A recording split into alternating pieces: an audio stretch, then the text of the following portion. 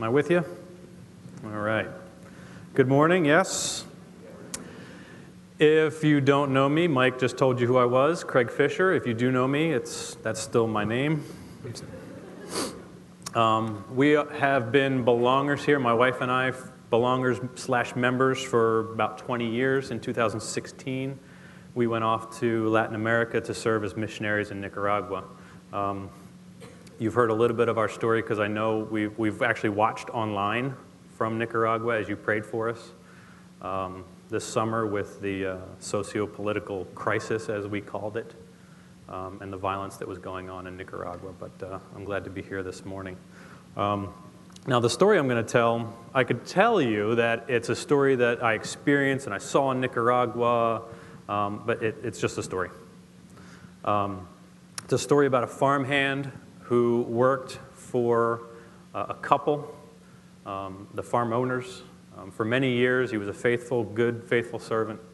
And as the couple got older, though, they couldn't tend to the regular chores and upkeep of the farm like they did when they were younger.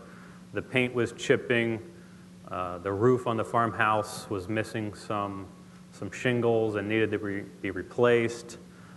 The gravel road that led up to the farm was full of potholes. The fence was broken and some of the slats were missing or loose.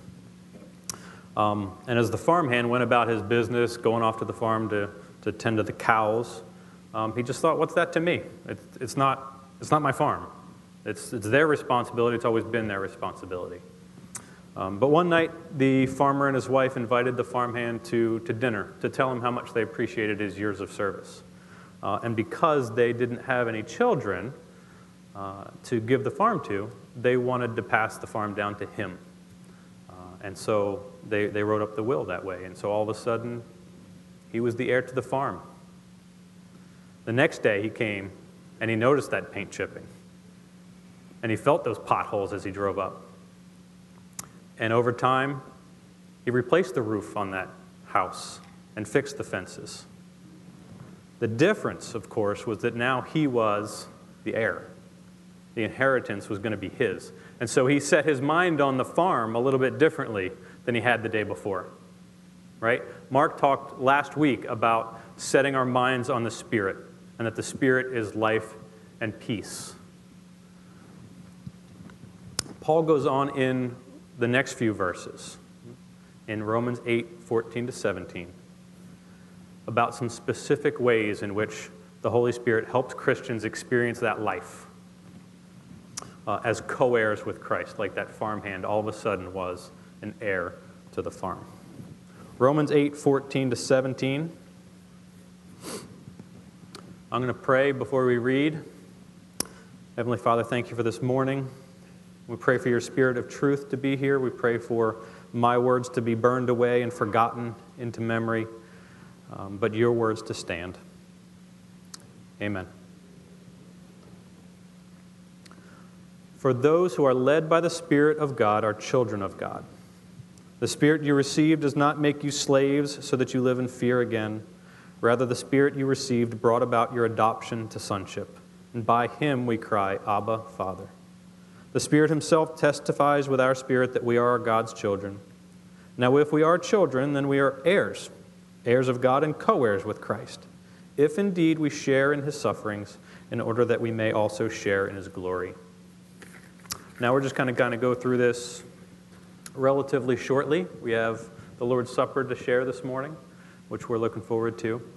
And just a few points, some whats and some hows. Out of verse 14, we see that those who are led by the Spirit of God are children of God. So the Spirit leads his children. I was thinking about, okay, how does he lead us? Now, there's a lot of ways that the Spirit leads us. I'm just going to hit on a couple things, but this is by no means the total list of the ministries and roles of the Holy Spirit. But if we scroll back up on your phones to verse 11 in Romans that we read last week, if the Spirit of him who raised Jesus from the dead is living in you, he who raised Christ from the dead will also give life to your mortal bodies because of the Spirit who lives in you. The Spirit lives in believers. He dwells in us. In John 14, that's sort of the beginning of Jesus' farewell message to his disciples, right? And he tells them, he kind of gives them a heads up as to what to expect. And he mentions this other helper, this Holy Spirit.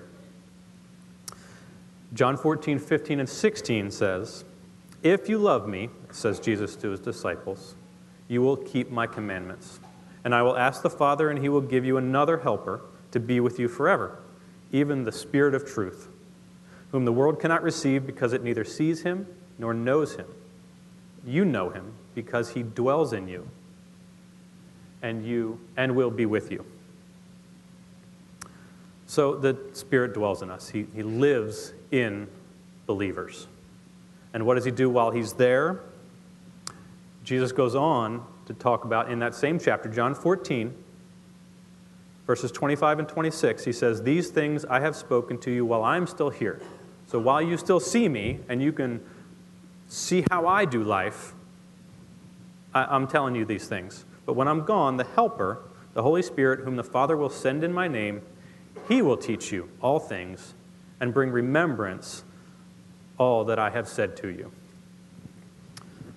So the Holy Spirit is a helper who dwells in us. He is a helper with inside access. I mentioned that we've been here for about 20 years, and we went off to Costa Rica. We went off to Costa Rica first for a year for language school, for learning Spanish. And then we had thought that we would go off to Nicaragua and serve in Nicaragua for a number of years before ever coming back here again. We had no intentions of coming back soon. But in probably about April, I bought some plane tickets for June for 3 weeks. We had some business to take care of. Our son is turning 18. He'll be going to college. We had some things that we needed to set in order for him to go to school. So we came back and planned on a 3-week vacation. Touch base, and then head on back to Nicaragua. Our ministry there, our first year, was adventurous. And I felt like I was just getting started with the ministry that would take us the next few years. So we came back in June, and when we came back, our organization, ABWE, put us on official evacuation status. Now, I know you guys had prayed for us and heard a little bit about some of the turmoil that was going down in Nicaragua. There still is trouble down there. It has settled down to some degree. There isn't quite the violence in the streets like there was.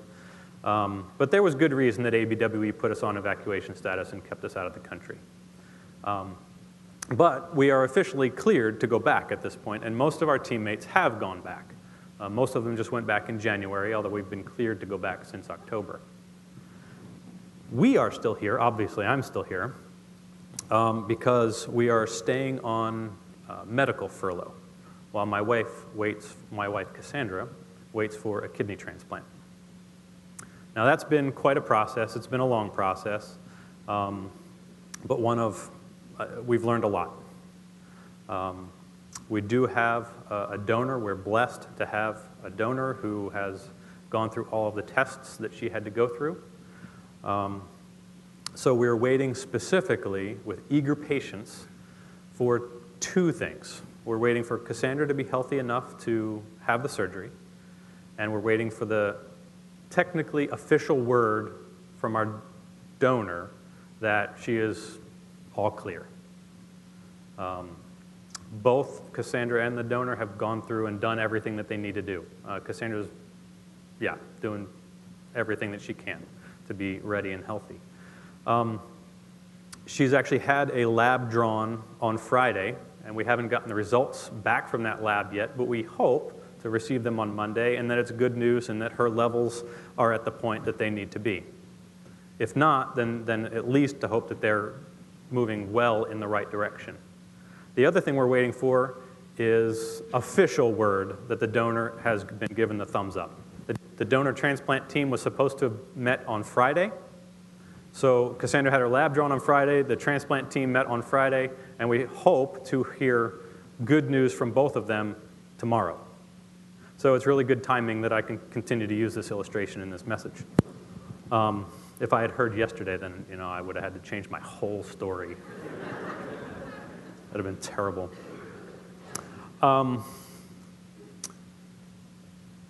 Now, the fact is that knowledge, those labs have been drawn, the decision has been made, we think. And so that knowledge is out there in the universe. It exists out there in space somewhere. We just don't know what it is. We haven't been told, it hasn't been revealed to us yet. Paul talks about that in terms of the gospel. He says it's out there for everyone to know, and he preached it plainly. He told the Corinthians, I preached as plainly and as frankly as I could to you. And if you still don't get it, it's because there is a veil over your eyes and over your heart. 2 Corinthians is when he tells them that. 2 Corinthians 2, 3, 14 to 18 says, but their minds, now there he's talking about the Jews, the Israelites, but he's talking to the Corinthians. Okay, their minds were made dull. For to this day the same veil remains when the old covenant is read. It has not been removed because only in Christ is it taken away. Even to this day when Moses is read, a veil covers their hearts. But when anyone turns to the Lord, the veil is taken away. Now the Lord is the Spirit, and where the Spirit of the Lord is, there is freedom. And we all, who with unveiled faces contemplate the Lord's glory, are being transformed into his image with ever-increasing glory, which comes from the Lord who is Spirit. Now that is certainly, that's a mouthful and chocked full of different things that can be at least one other sermon.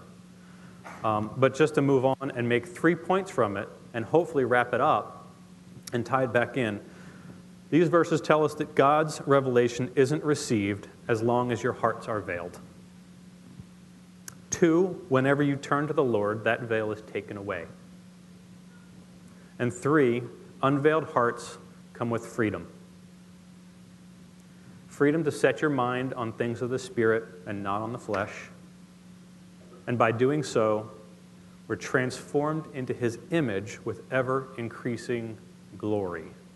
That's good stuff. That's cool. The Holy Spirit leads us as the Spirit of truth as he dwells in us. And he liberates us as he leads us. Point 2, he liberates us from fear. Romans 8:15, the Spirit you received does not make you slaves so that you live in fear again. Okay, and again, scrolling back up to a couple weeks ago, Romans 8:2. It should be on the same page in your Bible, or scroll up on your phone if you'd like. For the law of the Spirit of life has set you free in Christ Jesus from the law of sin and death. Christ brings freedom, his amazing grace. How does he do that? Just continuing right on to the rest of verse 15. The Spirit you received does not make you slaves so that you live in fear again. Rather, the Spirit you received brought about your adoption to sonship. And by him we cry, Abba, Father. While we were in Costa Rica, our boys, of course, learned Spanish right along with us. And one day, Seth especially came home very excited and calling me Papa. I guess he obviously had just learned that word.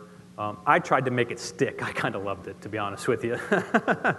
Not only was I excited that he was learning Spanish, but I kind of got a thrill, I'll admit, out of being called Papa. Now, they call me Dad, but that's, I don't know, it just had a different ring to it. It's a term of, like, reliance, right? A term of endearment. It's a love term to be called that, and I was excited to be called that. And that's what this Abba, Father is. When we are given the spirit of adoption as sons, then we can call out Daddy on Father and Papa if you want. Nate, I mentioned, he's almost 18 years old. He's our firstborn son. He's actually our only born son. He is our biological son. He was born here in Philadelphia. in Pennsylvania hospital. Tommy and Seth are adopted. They were born in Guatemala as infants or toddlers. But legally, they have full rights, privileges, responsibilities, and my expectations as their father. Okay? Legally, they are 100% my children. But don't kid yourselves. Those of you who might know, foster children and adopted children have some special challenges. They deal with insecurities that most of us wouldn't have to. Insecurities of being sent back. Just fears of not being the same, of not fitting in. And it takes a lot of time, a lot of effort, a lot of tears, some breakthroughs, some setbacks. It takes a lot of love. But you can get through those problems, those sufferings, those periods of insecurity. Verse 16 says that the Spirit and our spirit bear witness together. In time, as adopted children, you get through those times of insecurity. If you stick with it, He will stick with you. And eventually, with Tommy and Seth, for example, both my spirit and their spirit bear witness together that they are my children. And now at no point do Tommy, Seth, or Nate doubt. Even if we're separated, we're apart, even if we're not getting along very well. Okay, there is no question that they are my children and I'm their father. Jesus promises to be that same type of father, okay, when He gives us that spirit of adoption as sons. There's a comic strip that I like to read. I enjoy it when it comes across my feed. It's put out by Radio Free Babylon. I don't really know what they're about necessarily. I just enjoy their comic strip, but it's called Coffee with Jesus. It's always 4 panels, and there's about 4, besides Jesus, there's about 4 different characters, Carl and Lisa. Satan is one of them. He always calls him the Boy King. In one I read recently, the character's name is Lisa. And in the first panel, Lisa says, Jesus, I've disappointed you. You're mad at me, I can tell. And Jesus says, wait, time out. Hold on, Lisa. Let's switch roles here. And if your child came to you and said, Mom, I've disappointed you, what would you say? And in the third panel, Lisa says, well, I suppose I would say, it makes me sad when you disappoint me, but I'm not mad at you. Try again and come back to me sooner the next time. And in the fourth panel, which is always the zinger, Jesus is just simply there saying, hi, here I am. Okay? I'm here, and I'm saying that same thing. Just come to me sooner next time, like a father. That's love. That's what Jesus promises to do, and that's family. So we're in the family. We're adopted as sons and daughters. Okay? Ladies, I know a lot of the men are on the retreat. Don't feel left out. You are daughters. He affirms our place. Is our third point out of verses 16 and 17. He affirms our place in His family by a pat on the head. He does not. He affirms our place through suffering. Now, if we are children, then we are heirs, heirs of God and co-heirs with Christ, if indeed we share in His suffering, in order that we may also share in His glory. Now, why does God allow suffering in the lives of His children is sort of it's an obvious question, it's an expected question, and maybe an honest one, but you don't see tranquility borne out in the lives of believers in the Bible. Okay? There probably aren't many stories about that. My answer to that question would be a question of why shouldn't He allow suffering in the lives of His believers? To be honest with you, I allow suffering in the lives of my children. Some of it's under my control, some of it's not. Some of their suffering I could relieve, right, by buying them a second Xbox. Okay? Some of their suffering I cannot relieve. Okay? I cannot keep their mother out of the hospital. That's not up to me. Okay? Now, poster child in the Bible for suffering. Who's that? Job. Right. It's not that my wife actually said Jesus, which is also a correct answer. Okay? But Job, right. Job is poster child for suffering in the Bible. God actually bragged about how righteous Job was. So to think that you can be righteous enough not to deserve suffering, okay, it's just not biblical. God bragged to Satan about Job. He said, there's none like him on the earth, a blameless and upright man who fears God and turns away from evil. And then what happens next? We know mayhem, like the Allstate commercial. Okay, but at the hand of Satan, mayhem happened to Job. Okay, all in one day, messengers came to Job one after the other that your working animals, your donkeys and your oxen have been stolen and all the servants killed. Your sheep and their servants were killed by fire of God that fell from heaven. The camels stolen and the servants killed. And finally, all your children who were gathered for a meal together, hanging out, watching the Super Bowl, okay? Wind came, blew the house down, all of your children are dead. That's a pretty bad day. That probably is a day that, like, none of us have ever had. I'm not sure how many of you own camels. All right, a little bit later, boils covered Job's skin. Now, I don't know if that's like a stress thing or just a curse. I can imagine it being just be like just a stress thing. It wasn't. Satan came, put boils, like cancerous, just garbage all over his skin, so much so he broke pottery and he's scraping it off with broken shards of pottery. Okay, he can't stand it. Now, the last thing that Job has to suffer is his friends all telling him, hey, you must have done something wrong.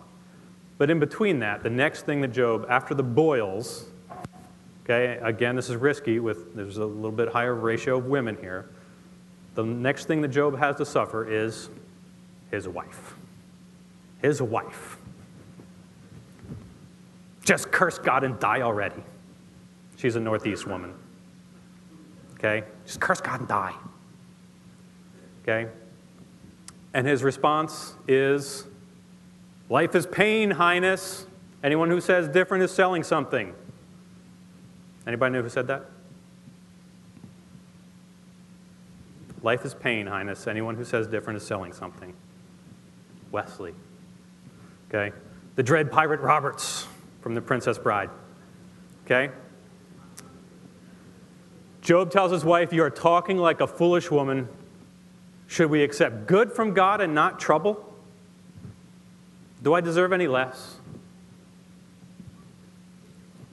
Here's another one. He causes his sun to rise on the evil and the good and sends rain on the righteous and the unrighteous. Who said that one? Sunday school answer, Jesus. Okay?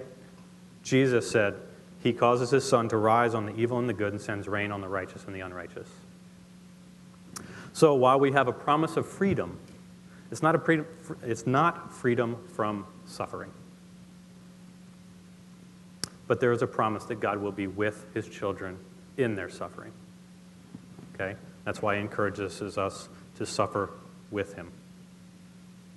Isaiah 43, 1-7 is a great fatherly passage. Tells us a lot about who we are and a lot about God's character. Okay, starting right in verse 1. But now this is what the Lord says. He who created you, Jacob, he who formed you, Israel. Do not fear, for I have redeemed you. I have summoned you by name. You are mine. When you pass through the waters, I will be with you. When you pass through the rivers, they will not sweep over you. And when you walk through the fire, you will not be burned. The flames will not set you ablaze, for I am the Lord your God, the Holy One of Israel, your Savior. I give Egypt for your ransom, Cush and Seba in your stead. Since you are precious and honored in my sight, and because I love you. Now, I love, well, not only, obviously, it does not say if you pass through fire and if you pass through the rivers. It says when. Okay? but he also promises that I will be with you. But I love the end. Because you, my children, are precious to me. You are honored in my sight. And just flat out say, I don't know too many other places in the Bible where it just flat out says, I love you. There's lots of love there, but just to say in those 3 words, I love you, to his children. God's children are precious to him, and he will be with them in their trials. Now, it is sometimes difficult to imagine a daddy who thinks his children are precious. Some of us just, I had a loving father. I don't want to put that out there, but some of us had fathers that weren't especially loving, and it's may not be loving at all if we even had a father. Okay? I'm not especially a lovey-dovey guy. I'm not touchy-feely with my children, although they do know that I love them and I love them to death. A current conversation actually in our house is, who is Dad's favorite? And it's a tricky question. There's 2 sides to that. It's kind of funny because all 3 of them think that another one is my favorite. The opposite side of that coin, which gives me pause, is that not one of them thinks that they are my favorite. That stings a little bit. That makes me pause and think about that. It's cringy, actually, as Tommy might say. I hope I'm using that word right. Now, when they were younger, back in the old neighborhood before we moved to Nicaragua, there was a neighborhood boy named Dylan who used to hang around the house. Like any other neighborhood boy, not like you might have hung around your friends' houses. He wasn't around all the time, but he was around enough that he kind of learned our ways. He did life with us to a degree, as Mark might say. He respected the house rules. And he heeded my instructions, again, as much as any kid would be respectful. But if they're playing outside in the yard, and I come out with rakes to clean up the leaves, if I come out with chores to do, where would you go if you were Dylan? I'm going home. I'm out of here. I don't need to suffer with you. I don't need to do this work. I'm out of here. I'm not your son. My own dad gives me chores. I'm out of here, right? So he didn't have to suffer with us. And on the occasion where he did break the rules, he had a little bit of a mouth on him. Okay? He didn't receive my discipline because he's not my son. He's not entitled to my discipline. My discipline's done out of love. And, I mean, as much as I love Dylan as a neighborhood kid, he's not my son. He's not entitled to my discipline, and he's not entitled to suffer with us. And there was a time where I was challenged by that thought. And some of you may be here, and you're like Dylan. You come to church, you hang around.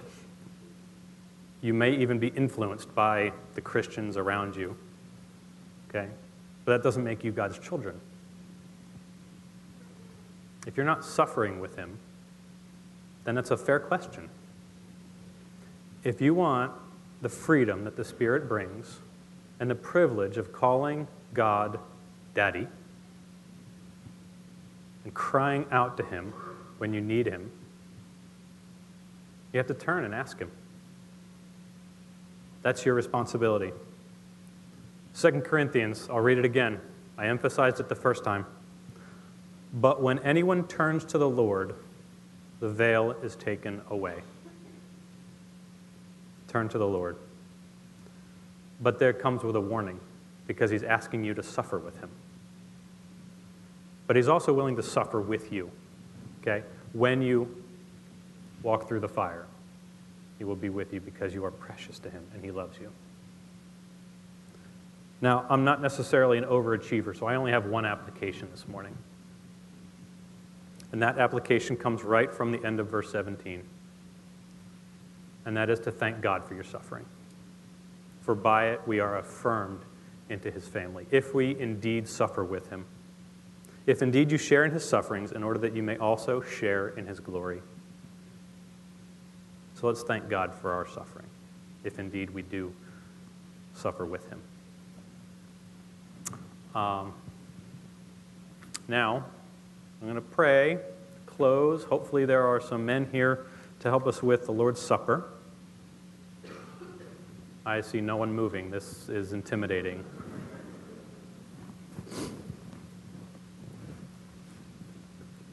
There's one. All right. Okay, so we are going to enjoy. I don't know if enjoy is the right word. Okay? We are going to share in communion. Because by sharing in communion, we are literally memorializing, okay, and celebrating the suffering of Jesus Christ. Because by his obedience and his suffering, he was perfected and glorified. And by sharing in his suffering, we can also be perfected and glorified. That's what this is about. So if you guys would join up here. Let me pray while they come up. Spirit of truth, help us to know deep in our hearts and bear witness with your Spirit that we are your children. That when we do fear and have those doubts and insecurities, that you will be with us. Take us through those times with love and grace, with your amazing grace. Thank you, Lord, for our suffering. Thank you for the opportunity to suffer with you and the comfort that that brings. Amen.